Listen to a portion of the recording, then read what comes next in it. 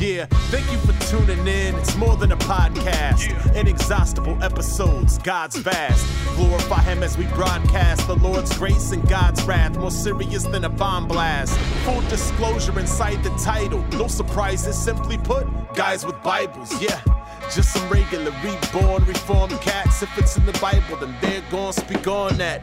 Cause the scripture is the final word. Okay. Competing ideas, quite absurd. Of this you can be quite assured. Yeah. We were lost in the darkness of night, immersed in sin. But then the light emerged. It was the Son of God, divine Christ, that shines light. The word in Genesis that assigned life in hindsight. And was revealed through the prophets and apostles. We magnify and expound on the power of the gospel. Yeah. You are listening to Guys with Bibles, studying scripture, discussing doctrine, glorifying God, with your hosts, Sean, Scott, and Lee.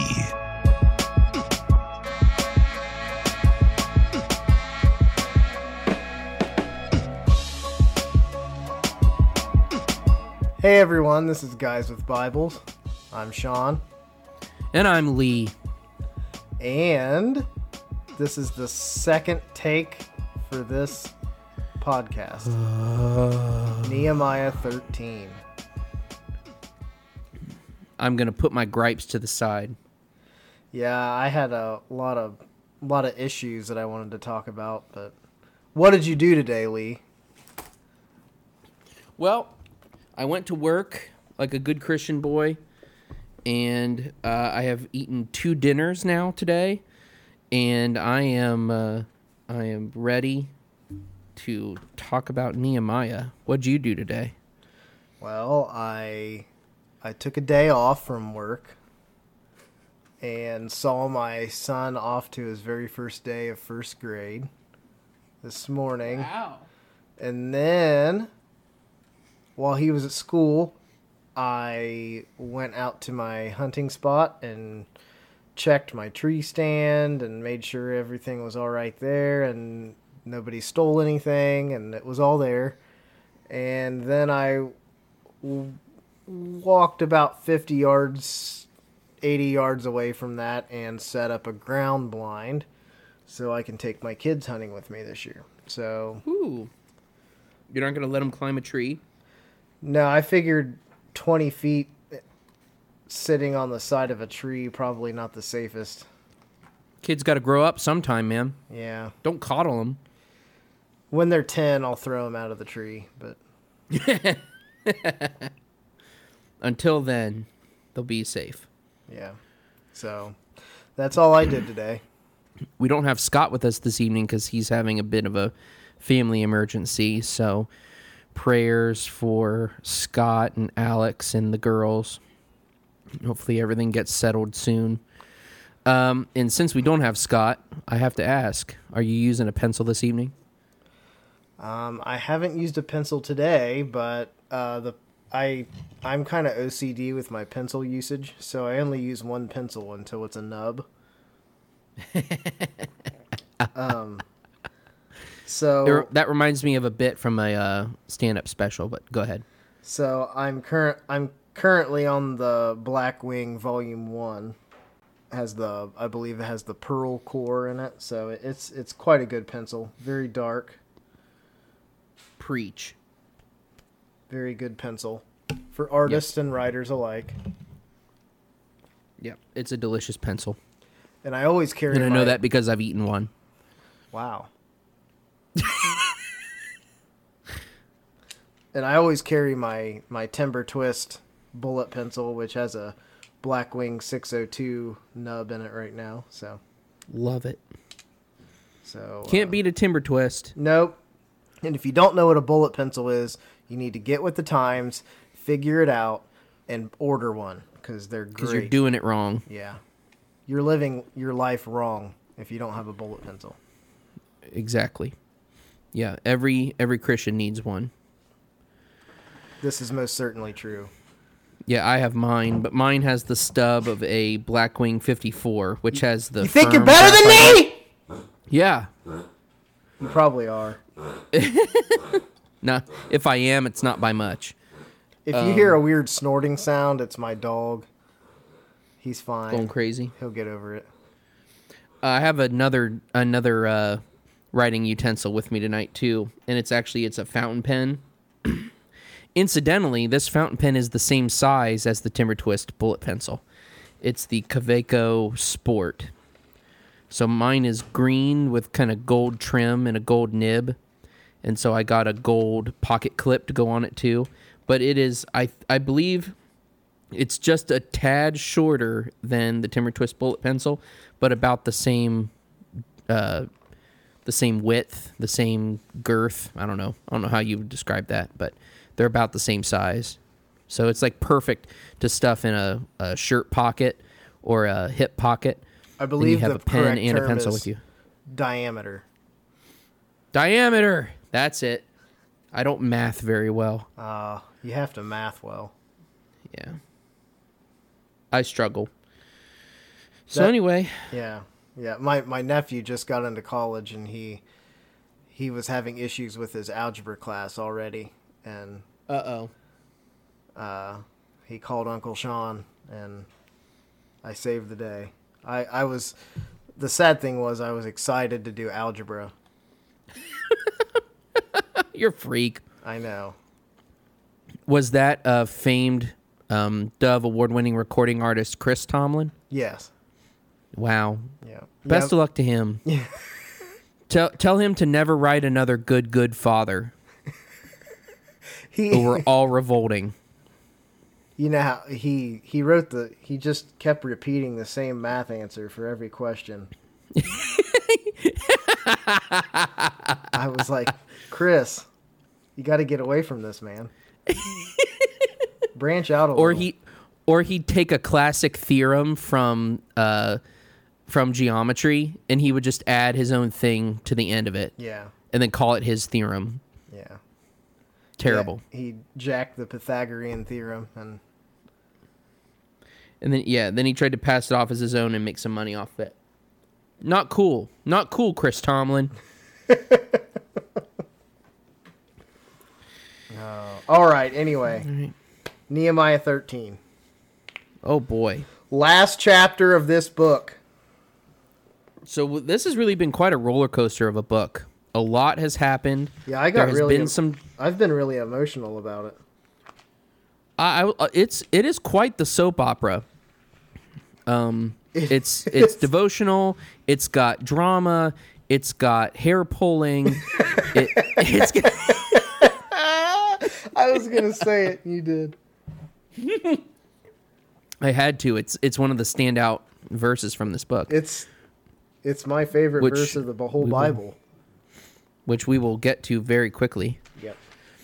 So, all right. Well, the first section, I'm reading it in NASB, and so there are 4 sections that are set out here. The first is exclusion of foreigners. Then Tobiah gets kicked out, and the temple gets cleansed. Then they restore the tithe, and then most importantly, they restore the Sabbath, and then the mixed marriages are forbidden. So those are kind of actually that's 5 sections, isn't it? Yep. I was reading it in the Preacher's Bible before, and there were 4 sections. And my CSB has only 1 section. But, alas. I'm going to go ahead. Trying to drop the ball on that. I'm going to go ahead and, before we start, For the King Trading Company did a... Brock! Brock, he's a great guy. He's down in Louisiana, and he did a run of CSB large print ultra thin Bibles. He had them rebound by Abba in Mexico City, I believe. Which does not mean daddy. No. Go ahead, continue. Sorry. It's a Swedish band.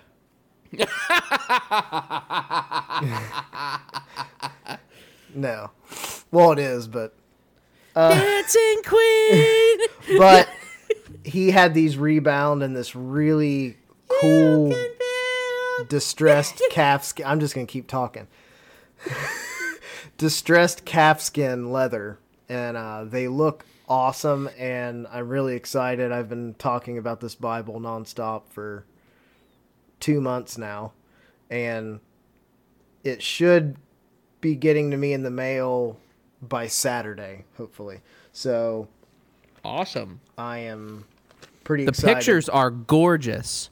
Yeah, they look great. I'll try to get a link to that in the show notes so people can look. Yeah. Because I think, aren't some of them still available to order? No, the whole first run is sold out. He's getting ready. Good. He's getting ready to do a second run, and I think he's going to do some ESV thin lines in the same leather, the distressed calfskin, and it looks so cool. If you like that, like old beat up leather look, which I absolutely love, you'll love it. So, As someone who spends most of my life distressed, I like to see that mirrored in my Bible covers. yes, and if you have any interest at all in any like leather products, handmade leather products, look up For the King Trading Company on Facebook, and I'll put it in the show notes. Brock will hook you up. And I'm going to talk about this again after I get it. And we're going to put a selfie of me with it in the show notes. And now, get it to me. back to Nehemiah 13. Sorry. No, that's great. Okay, so Nehemiah 13. For the first section, I just had some notes about the fact that when they're talking about excluding the foreigners, that they're basically requoting Deuteronomy 23, 3-5, where it's talking about not letting Ammonites and Moabites into the fellowship, into their community, because they wouldn't give help to the people of Israel during their wandering. And then, insult to injury, they hired Balaam, who was kind of a wizard for hire, A seer. a seer, yeah, whatever you want to call him. And they tried to pay him to put a curse on the people of God, and try as he might, God wouldn't let him do it. And in fact, God directed him to proclaim a blessing on the people of Israel instead of a curse. So Nehemiah reminded the people of that, and to not associate with Ammonites or Moabites. Don't forget what they tried to do to you through Balaam, and only because of God's loving kindness that he took Balaam's intent to bring a curse and instead used him as a vessel to bless God's people. Pretty awesome. Yeah, which is kind of a reflection of what Joseph said back in Genesis chapter 50. What you intended for evil, God intended for good. Yeah, exactly. So, Boom. now what was that Deuteronomy passage again? 23, 3-5. Okay. It essentially is the same verbiage altogether. And of course, the reference for the story of Balaam is from Numbers. Yeah. I think that's chapter 22. It's a couple chapters long, but it starts in Numbers 22. So that's pretty straightforward. Once again, reminding the people exactly what the law says and why they should follow it. Right. All right. More drama. I don't really have anything to add to that. That's pretty much all. Yeah, I knew you didn't. You know how I know that you didn't? Because you didn't the last time we recorded it. No, I didn't. Okay, so on to verses 4-9. We can read it because I think it's such a fun little bit. You care if I read it? No. Okay. No. All right. Oh. No, I'm kidding. fine. Okay, I will just because you told me. You are the host tonight. Oh, okay. Now, prior to this, Eliashib the priest, who was appointed over the chambers of the house of our God, being related to Tobiah, had prepared a large room for him, where formerly they put the grain offerings, the frankincense, the utensils, and the tithes of grain, wine, and oil prescribed for the Levites, the singers, and the gatekeepers, and the contributions for the priests. But during all this time I was not in Jerusalem, For in the 32nd year of Artaxerxes, king of Babylon, I had gone to the king. After some time, however, I asked leave from the king, and I came to Jerusalem and learned about the evil that Eliashib had done for Tobiah by preparing a room for him in the courts of the house of God. It was very displeasing to me, so I threw all of Tobiah's household goods out of the room. Then I gave an order, and they cleaned the rooms, and I returned there the utensils of the house of God with the grain offerings and the frankincense. Here ends the reading. Thanks be to God. Hey, man. So, that's a pretty despicable That's some hardcore thing. stuff. Yeah. So, basically, what I was thinking about when I read this passage was the temple is, first and foremost, the physical dwelling place of God among his people. And Right. Eliashib is treating it like a apartment. And he literally took... For a foreigner, by the way. Yeah, for someone that's not even a Hebrew. And let alone he's not a priest. He shouldn't even be in there. So, he took all the articles that the Levites would use to care for the temple and to do all the rituals and all the sacrifices and whatnot. And he just boxed them up, basically, and shoved them in a closet, so to speak, and brought this Tobiah guy in there to live. And that's wrong on so many levels. When you read through the Old Testament, how holy this place is, how it's literally where God dwells on earth before Christ became incarnate. And this, it's like a defilement of the temple. Right. Well, I mean, there's good reason why Nehemiah calls it evil that's being done by Eliashib, Right. the priest. And this won't be the last time that the temple has to be cleansed either. no, Jesus does it. Yeah, Jesus does it. Except he And- cleaned it with a whip. Yeah. He went like full Chuck Norris mode on it. And no, but it's like the idea, I said this in the last recording as well. The idea of sin physically transferring to stuff is quite evident in the Old Testament. And it's evident here because Nehemiah, once he has the room, the CSB says purified, yours says cleaned. Yeah. He wants that defilement, that sinful human being that was dwelling in that room. He wants that impurity removed from that room before he can bring the articles that are used for worship, the incense, the candle holders, the everything. He wants all that purified before he can move those articles back in that room. So Right, because they'd been made ritually unclean because of the presence of Tobiah. Right. Yeah, you stated that so well. I really don't have anything to add to it. Oh, one other thing, though, about Nehemiah going to back to King Artaxerxes. You know, we remember at the beginning of the book, Nehemiah was serving as cupbearer to him, and he told him, "I need to go to Jerusalem." And so the king asked him, "Are you going to come back?" And he said he would. So he's keeping his word here. He's become governor of the region and everything, but he's still going to keep his word to the king.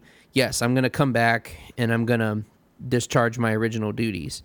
So I'm going to assume he went back here to fulfill that word and then got leave again to return to Jerusalem and keep working on his true mission to in honor of God.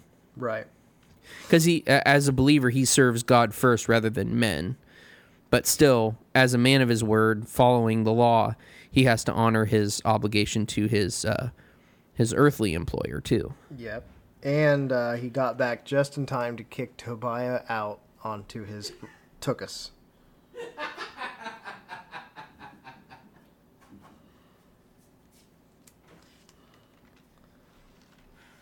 Exactly. Tuchus. Tuchus. Yeah, and he deserved it because Tobiah, all through this book, has shown himself to be a real jerk who hated everything that Nehemiah was about. And the weird thing is, he was in like full opposition to the rebuilding of the wall and the temple, and now he's living in it. It's a strange thing. It's a strange. I think it's another phase of him trying to get in the way of the progress. Yeah, you know, they managed to rebuild the temple, rebuild the walls, do all that stuff. They now have the temple service together. So now he's going to leverage his relationship with the priest to go in there and essentially take the place of the temple service, because you can't do in the temple what you need to do if there's no place to store the utensils and the grain offerings and the frankincense and all that stuff. If you don't have that stuff there to use, you can't do the temple service. Right. So I almost see it as a way for him to continue standing in the way of worship by actually physically putting himself in the temple and taking up residence there himself and keeping the priests from doing their work. Yeah, and frankly, the priests weren't doing their work anyway, as we'll read on. Oh, yeah, that's a good point. Speaking of that, we can go on and you can continue your maybe thought. Eliashib was like, "We're not using this stuff anyway. We'll just box it up, get it out of the way, and then you can live." Could in here." be. I guess I never thought about it that way, but that is possible. But You're using your noggin. Enough of me reading into the text what isn't there. No, I think that makes sense. So moving on then, we're back to talking about the tithes. And like you were saying, it's entirely possible that the priests weren't doing what they were supposed to do, because we see in verse 10 that Nehemiah had to get on the Levites, because the Levites weren't even at the temple performing the temple service. They were back at home tending to their fields, which is the exact opposite of what they were supposed to do under the law.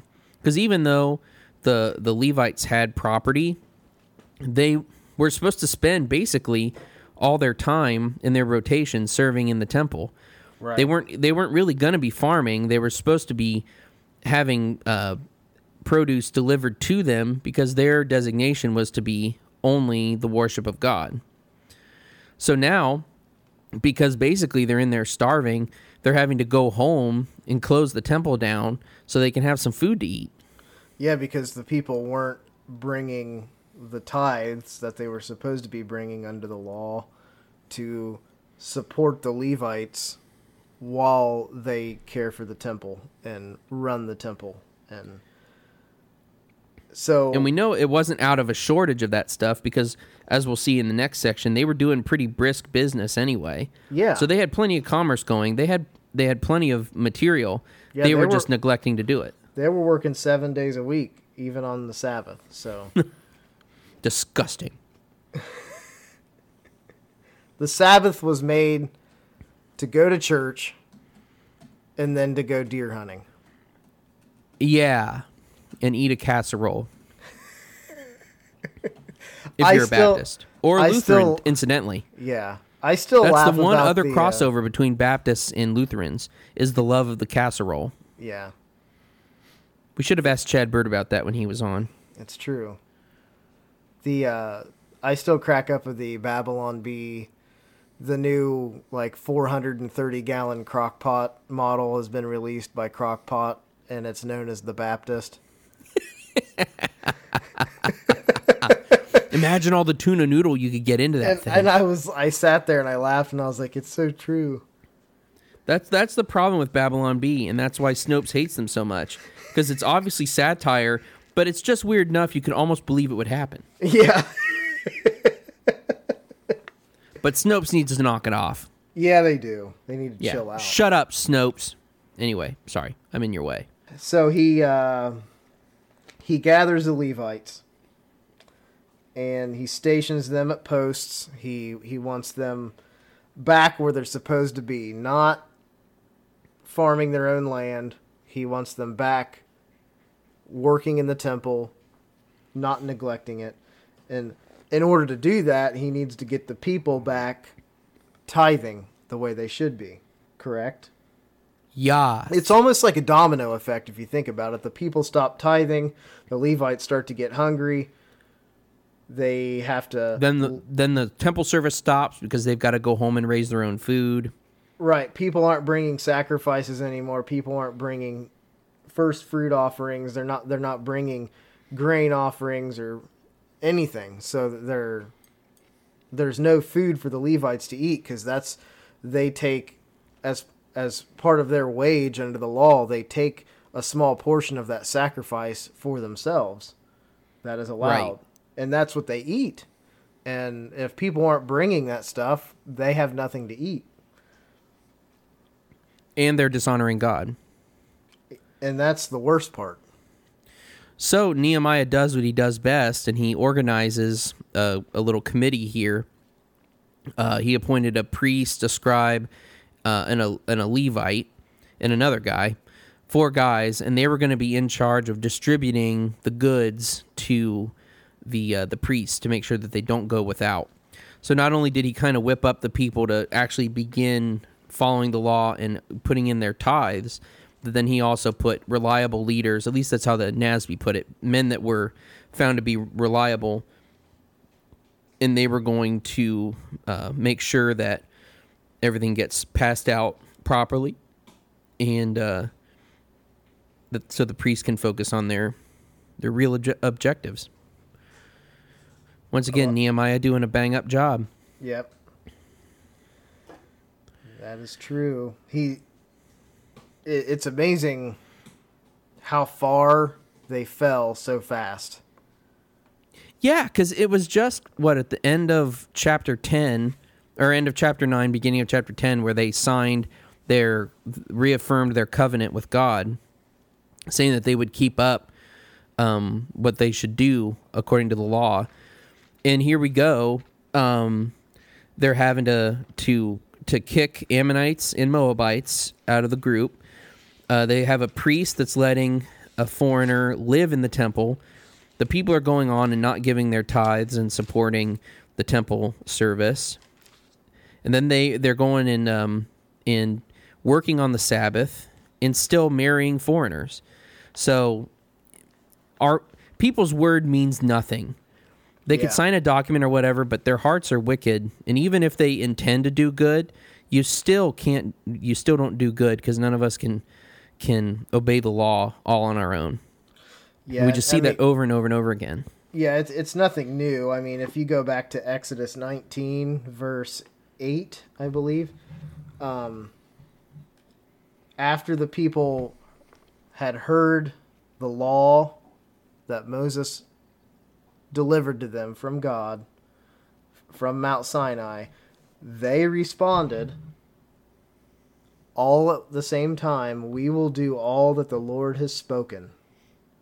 So Moses brought the people's word back to the Lord. And they lied. And they did not do all that they were supposed to do. They did not follow the word of God, and that's a pattern that and what that does is it just drives home the fact that we need a savior. We can't do it ourselves. Yep. We sit on a throne of lies, and we smell like beef and cheese. I was going to say, you definitely smell like beef and cheese. How long, O Lord? We just mixed the Psalms and the movie Elf together. Wow. I don't know. Only on this show could that possibly happen. So in the next section, Nehemiah breaks some kneecaps, or at least threatens to break some kneecaps over respecting the Sabbath. So the people were working all week long, including on the Sabbath, selling and buying food. So they had foreigners coming in from Tyre who brought in fish and other merchandise, and Nehemiah saw it, and he just brings in the leaders or what Nasby calls the nobles of Judah, and says, "What is this evil thing you're doing by profaning the Sabbath day? Did not your fathers do the same, so that our God brought on us and on the city all this trouble? Yet you are adding to the wrath on Israel by profaning the Sabbath." So he's like, do you not understand? We just came back from an exile because you guys didn't care about God's law and didn't respect his Sabbath. And here we are. We're back home again. We just had to do all this work to rebuild our hometown, the city where God has intended to make his name live there. And here you are doing the very same thing again by buying and selling and disrespecting God on the Sabbath when you should be resting and worshiping. Right. So then he takes some extreme steps, and he closes up the gates of Jerusalem before the Sabbath, which on our calendar, which would have been before sundown on Friday night. So he shuts the door so that nobody can come in or come out, and he puts servants at the gates so that no loads could go in or out, because that would be work. And then so he actually had to threaten foreign traders and merchants with force, because they're like camping outside the gates, like weirdos that camp outside an Apple store when there's a new phone coming out. Yeah, Lee. You know what? I probably would have done that at one point, honestly. Back, I'm not like that anymore, basically, because I need to sleep in my own bed in order to maintain my sanity. Yes. But he says, "Why do you spend the night in front of the wall? If you do so again, I will use force against you." And in my mind, I kind of see him like standing up on top of the wall, shouting down, and just like, holding a Louisville Slugger, Yeah. And just kind of like patting it in his hand, just Like wrapped in barbed wire. Exactly. Yeah, he's gonna go Negan from Walking Dead on this thing. Like he sees them trying to bring some fish in, he's just gonna go and just knock their heads off with that barbed wire bat.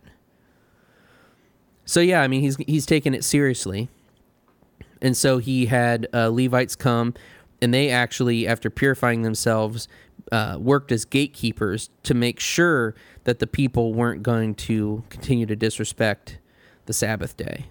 Right. And it just kind of just hit me. It's just sad that it takes Nehemiah threatening people and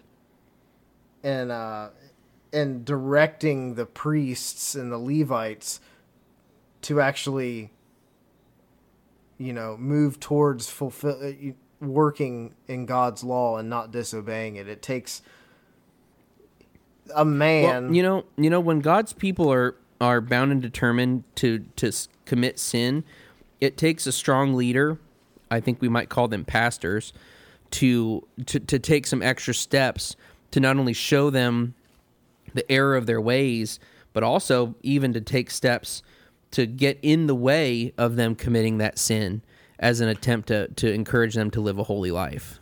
Yeah, and it's when someone, well, I'm coming at it from like an Ephesians perspective here, but when someone, or Romans 1, when you're an unbeliever, you have not been converted, you don't believe in God, you don't believe in Christ, and you're in sin, you don't see it. You don't. You actually like it. I mean, sin feels good, right? You can explain it away in so many ways. Yeah, and so you don't even understand the depth of depravity that you're in, and until someone comes along and basically beats you over the head, and so to speak, and shoves it in your face and shows you how disgustingly filthy you actually are. Or Nehemiah breaks your kneecap, so you have to lie there and listen to him tell you how bad you are. Yeah, and he rips your hair out. Oh, yeah. That's coming next, isn't it? But yeah, it takes God changing your heart in order for you to actually see who you actually are without God. So absolutely.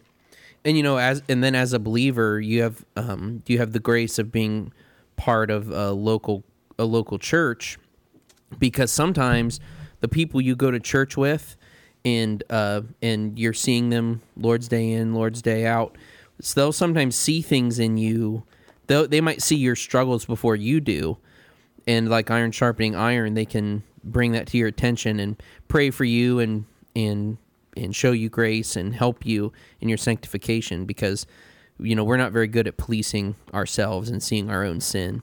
Sometimes our sins are more apparent to people around us than to ourselves, because we're good at fooling ourselves. Absolutely. So. All right, you've got to get us to your favorite verse in this chapter. Okay, so what verse are we at now? 23. Are we at 23? All right. Do you want me to read this section? Oh yeah, we got it. I'll read to the end of the book here. In those days, I also saw Jews who had married women from Ashdod, Ammon, and Moab. Half of their children spoke the language of Ashdod, or the language of one of the other peoples, but could not speak Hebrew. I rebuked them, cursed them, beat some of their men, and pulled out their hair. I forced them to take an oath before God and said, "You must not give your daughters in marriage to their sons, or take their daughters as wives for your sons or yourselves." Didn't King Solomon of Israel sin in matters like this? There was not a king like him among many nations. He was loved by his God, and God made him king over all Israel. Yet foreign women drew him into sin. Why then should we hear about you doing all these terrible evil and acting unfaithfully against our God by marrying foreign women? Even one of the sons of Jehoiada, son of the high priest Eliashib, has become a son-in-law to Sanballat the Horonite. So I drove him away from me. Remember them, my God, for defiling the priesthood as well as the covenant of the priesthood and the Levites. So I purified them from everything foreign and assigned specific duties to each of the priests and Levites. I also arranged for the donation of wood at the appointed times and for the first fruits. Remember me, my God, with favor. And we know God did, because he preserved the record of Nehemiah's works in his inspired words. So, yeah, that was a good prayer for him to pray. So why in the world did he pull their hair out? Why was he such a big fat meanie? Well, he saw these Jews marrying foreign women from these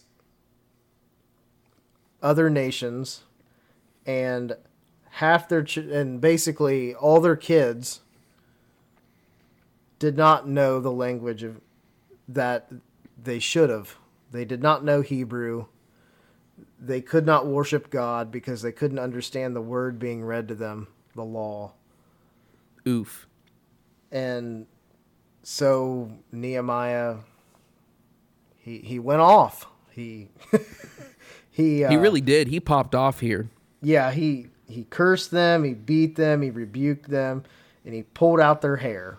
And that sounds, well, it's rough, but what is the significance of pulling out hair in the Old Testament?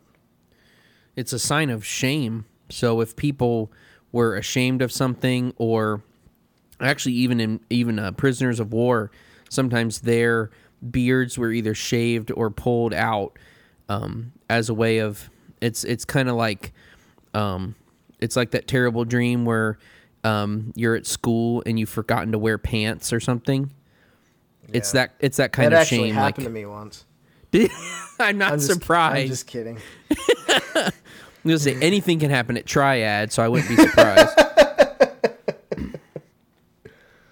Actually, it's funny. I was actually just reading last night in McShane it's in 2 Samuel, I forget which chapter, but it was 2 Samuel 10, and some POWs returned to David's camp, and they had been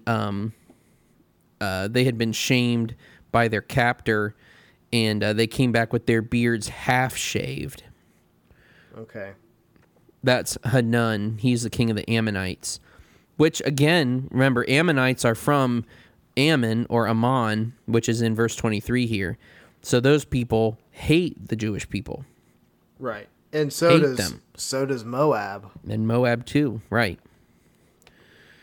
And the same for Ashdod, but they're not quite the household name to us Right. as enemies of God as the Ammonites and the Moabites, because they're just like notoriously evil in the pages of Scripture.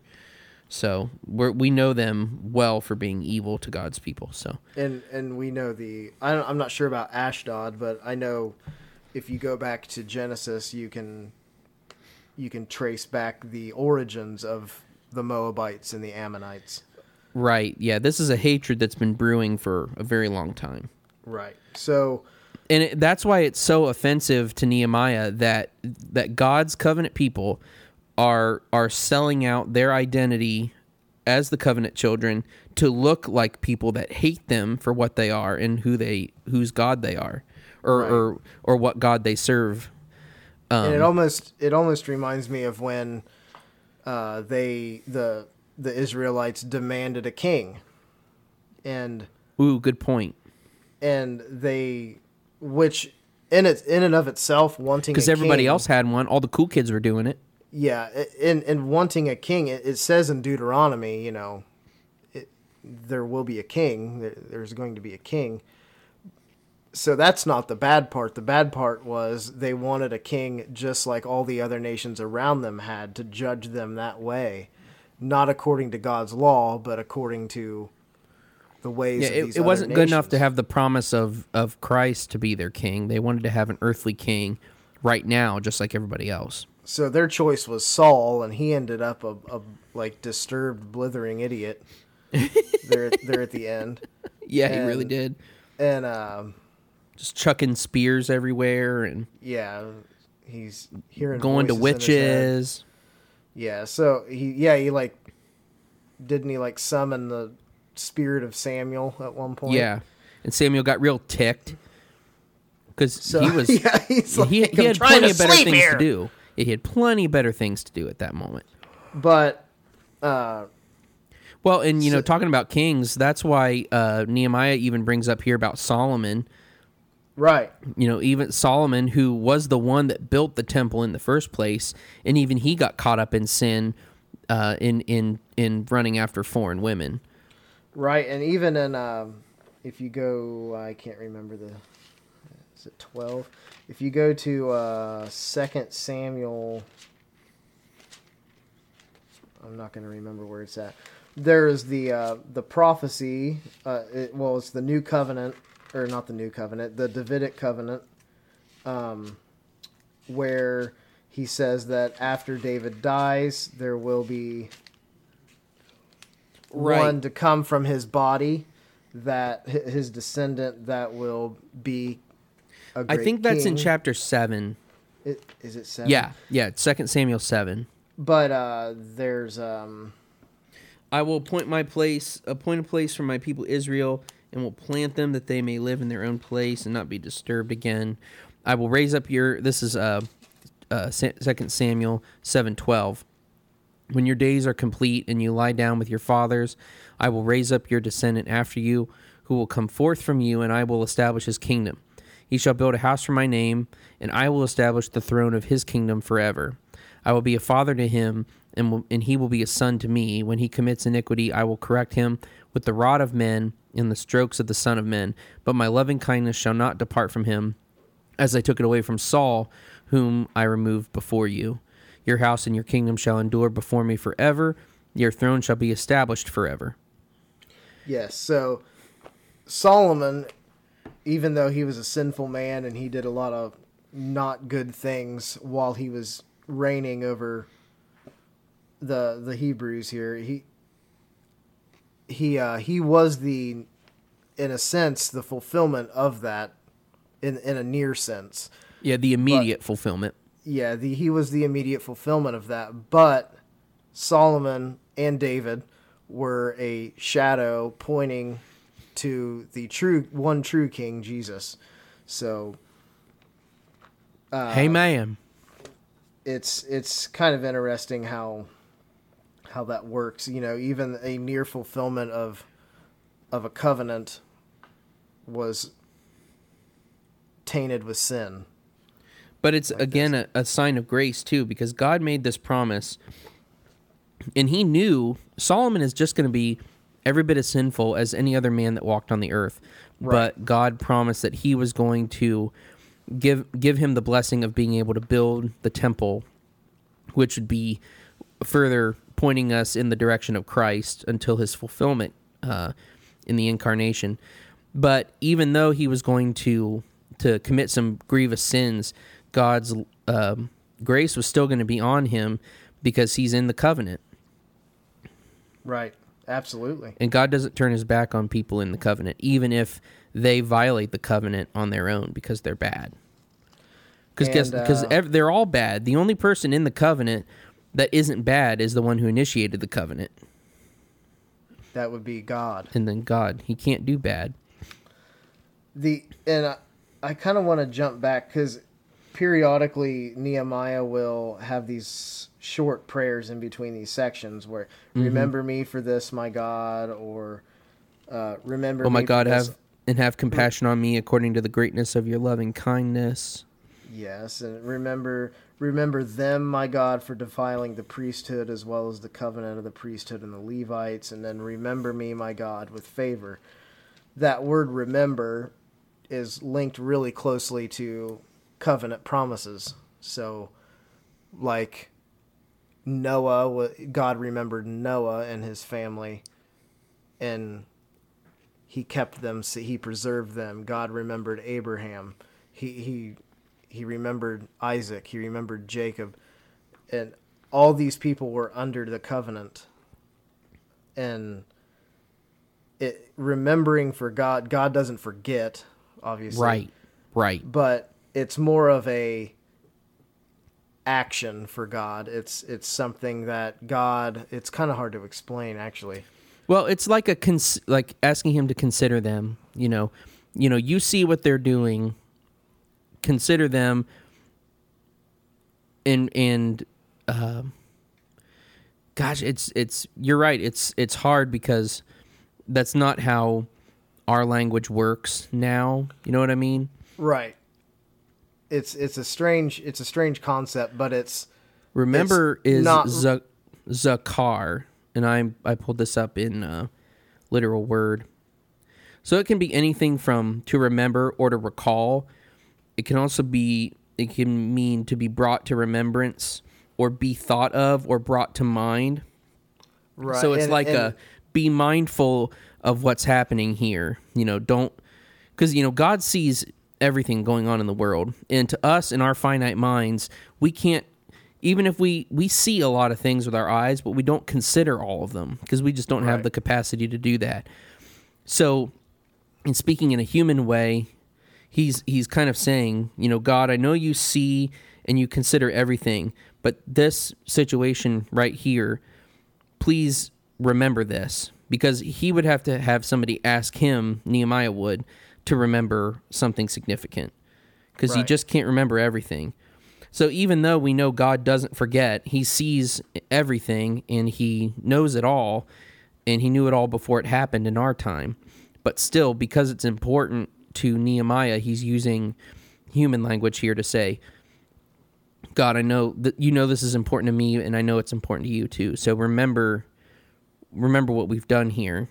Yeah, and it's almost, you could almost add after remember in all of these is in light of your promises. Right. Something like that. That's where all the hope would come from. Yeah, because God has made promises to these people, and no matter how bad it gets, I mean, read Lamentations. Pretty bad. No matter how bad it gets, there's always hope that God's going to pull you out of all that mire, all that muck, and get you back on, and you will get back on track. He is going to preserve his people. He is going to save them. But sometimes the road's a little bumpy along the way, so... Glow Ray. That's good. That'll preach. That is actually a pretty good recap of the book, but did you have any just final comments to just kind of wrap up the whole Ezra Nehemiah experience we've been going through? Well, I already kind of touched on Yeah, I mean, God's grace and whatnot, and helping them keep the law or whatnot. But mine's more of a study thought here. While if you're studying the historical books of the Bible and you get to Ezra and you read Ezra, do not stop at Ezra. You need to read Nehemiah as well, and probably Esther. They're all closely linked, and they're all happening basically they're all linked, but they're all kind of zoomed in on a different aspect of the same story. yeah, that's a good point. So you're getting... They overlap. Yeah, they're not happening, simultaneously at the exact same time, obviously. But it's around the same time period, but there's you're zoomed in on three specific characters and what's happening around them. And especially Ezra and Nehemiah, Ezra's in Nehemiah. In the home front in Jerusalem. So these books are just so closely linked that if you're going to be studying any one of these books, you need to read the other two as well to really get the full context of what's going on in the area. So, but that's all I got.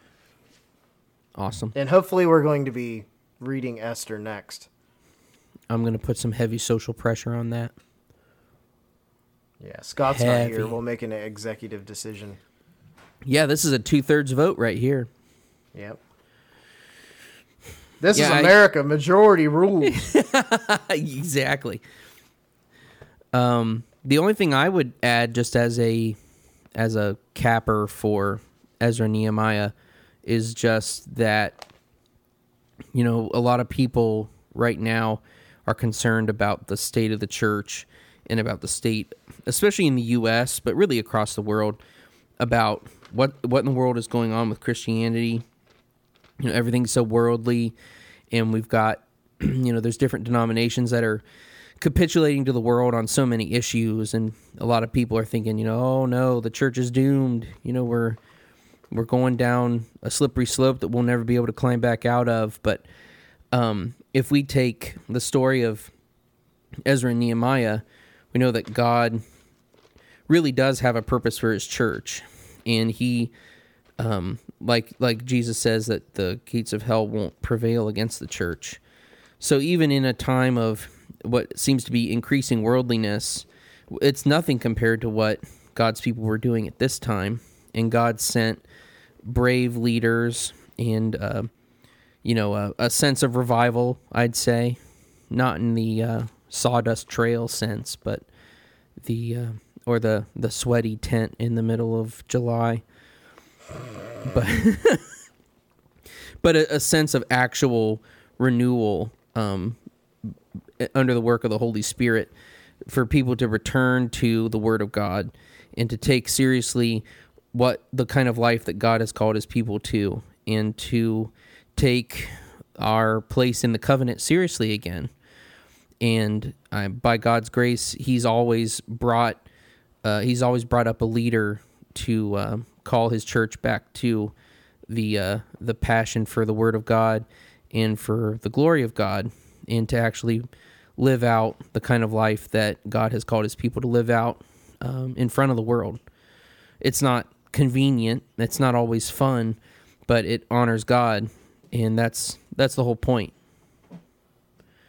So I find stories like this to be encouraging in days like in times that we have like now, where things seem really difficult and sometimes bleak, not only just in our country but around the world too. But God does have a purpose for his church, and he will protect it against all sorts of forces that would seek to damage it and try to undo it. And we know that God promises that the church will stand. So I'm encouraged by reading books like this. And the gates of hell will not prevail against it. Boom. All right, well, That's Nehemiah. We're done. Lee, Yep. where can they find us? Website, guyswithbibles.com. Blogs, they're there. Audio of the podcast is there. Get on the podcatchers and subscribe to Guys with Bibles. It's on iTunes, the Google Podcast Store, whatever you want to call that. I think it used to be Google Play, but I think it's something else now. So I just sound like a dingus when I say that. Yeah, I think it's like Google like Music or something now. It might be. I think I Google don't know. Play I is don't, just I don't, apps now. I don't own second-rate Android stuff, so. Yeah, it's only top shelf Apple products for us. It was one of my top shelf Apple products that destroyed our first attempt at a podcast, so I shouldn't brag on them too hard. Yeah. So subscribe there. You can get us on any podcatcher, I believe, except for Spotify. So Podbean, Pocket Casts, Overcast, all that stuff. We're out there. Thanks to Stephen Melnison for giving us our new artwork. It's already up at the site.